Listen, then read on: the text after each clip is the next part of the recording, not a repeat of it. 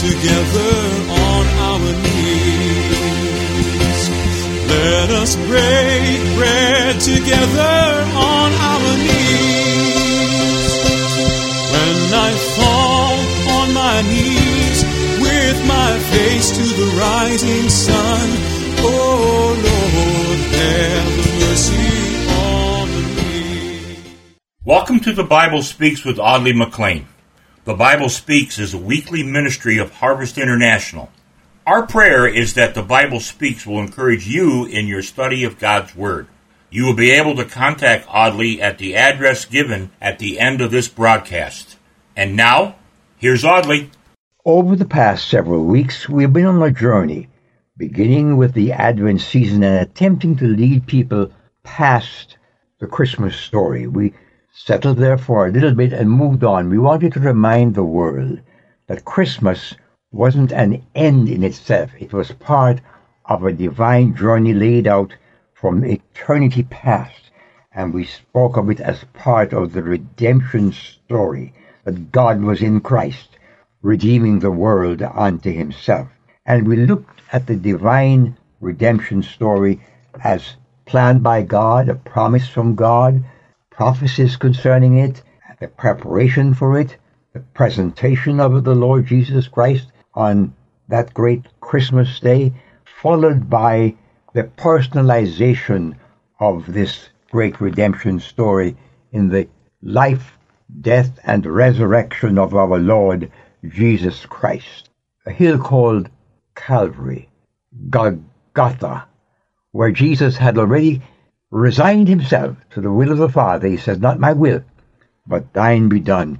And he carried out the act that would be the beginning of this great thing known as divine redemption. He laid down his life and he rose again as he promised he would.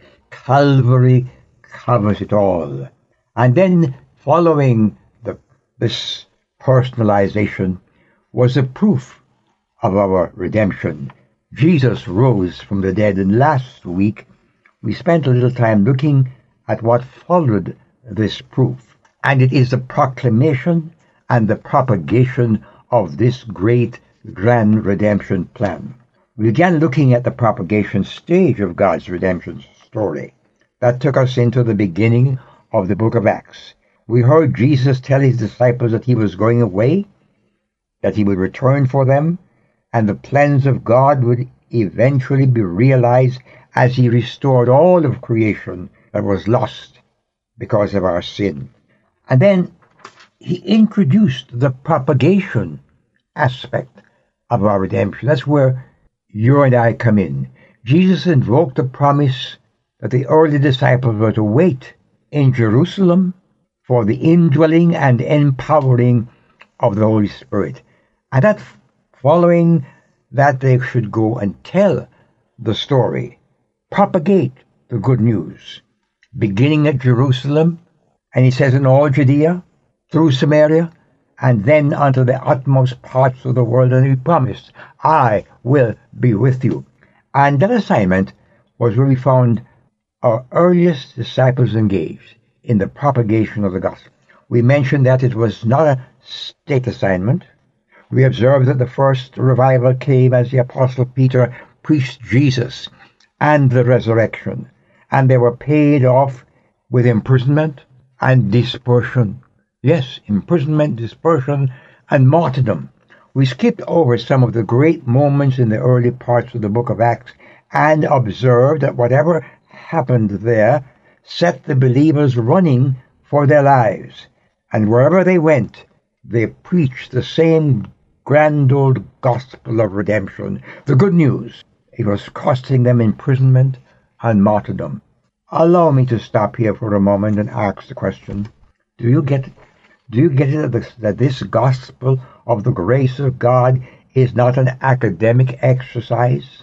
Do you grasp the picture that this was not a political enterprise? Do you understand that it was not a commercial commodity? It cost God heaven's best. I know there are some who would have me preach what we're calling a modern gospel, something suited to 2022, a version of the gospel that is more friendly, more seeker-friendly, more user-friendly. I challenge you. I challenge you to find that in the book of God. It's not there. I've heard it said that we cannot go back and relive the first century experience. And so we need to move on. Look for something new. Hear me. Hear me clearly.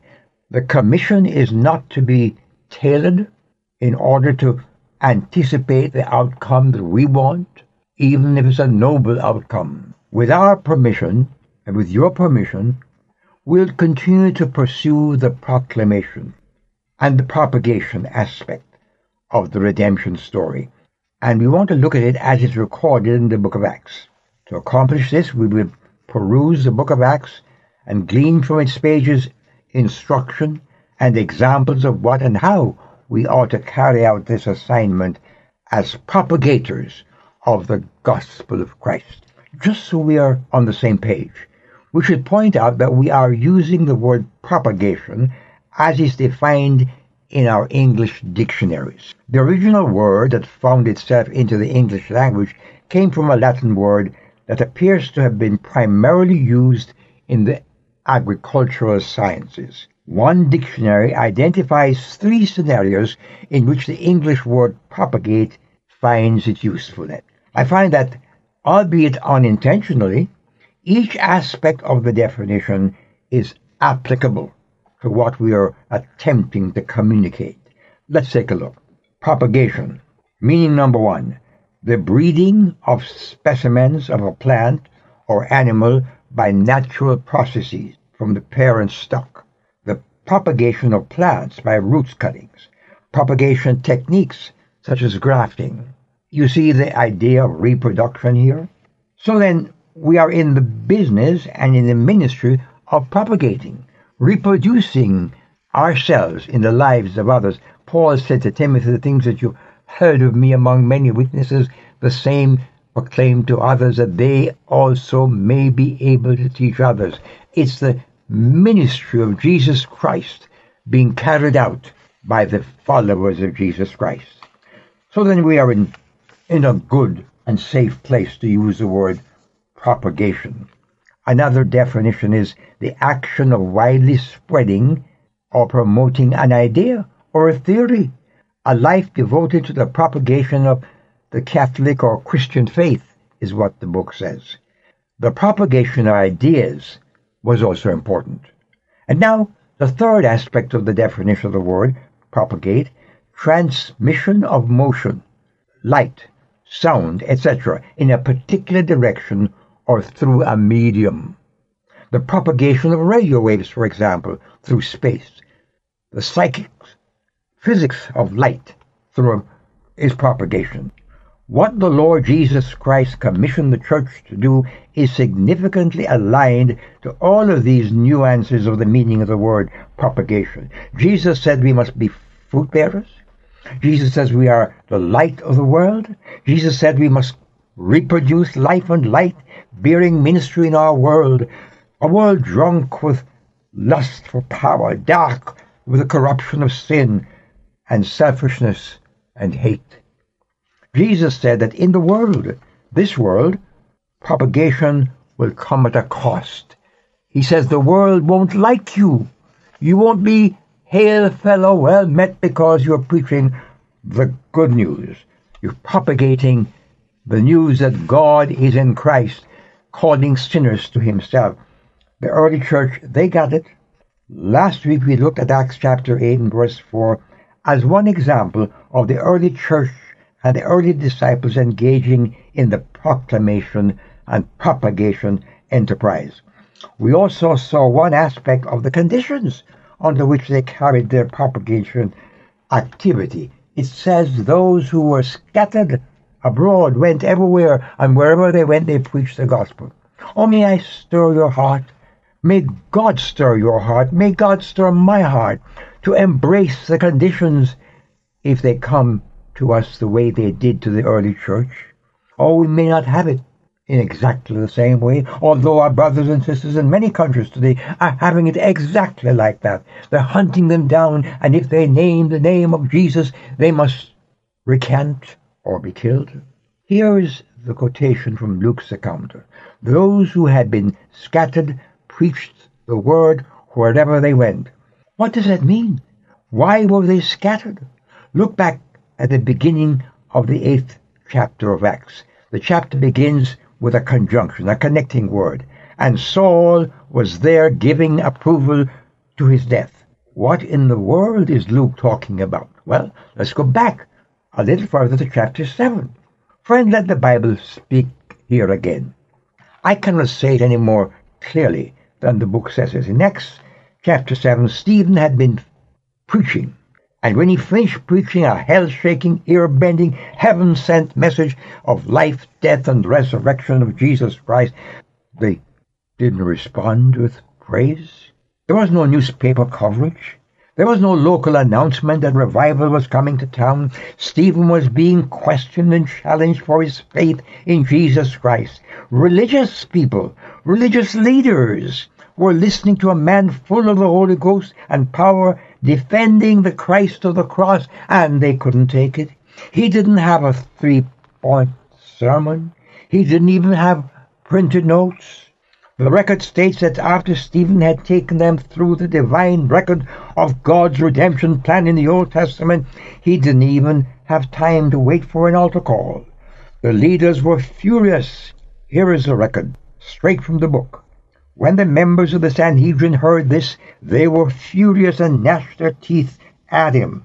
But Stephen, full of the Holy Spirit, looked up to heaven and saw the glory of God and Jesus standing at the right hand of God. Look, he said, I see heaven open and the Son of Man standing at the right hand of God. At this, they covered their ears, yelling at the top of their voices. They all rushed upon him, and they thrust him out of the city, and they stoned him to death, my friend. And he went home, saying, then he fell on his knees and cried out, Lord, do not hold this sin against them. When he had said this, he fell asleep. Stephen saw heaven open, and the Son of Man standing on the right hand of God. Do you get it? Stephen got a standing ovation from heaven. What a way to go. What a way to go. Friend, I know I have heard it preached that the record we just read was understandable for that day, but that today we live in a civilized, Christianized, Western civilization. We should march. We should gather our legal defense team. We must get the government support to proclaim a gospel that is politically correct and that is intellectually pleasing, my friend. I can't find it. I can't find it in the book.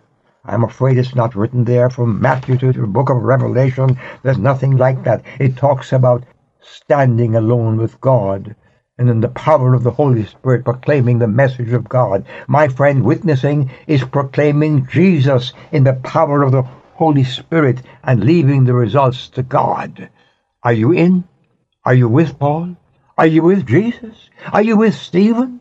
Or are you with the crowd, the giddy crowd, the religious crowd, the political crowd, the intellectual crowd?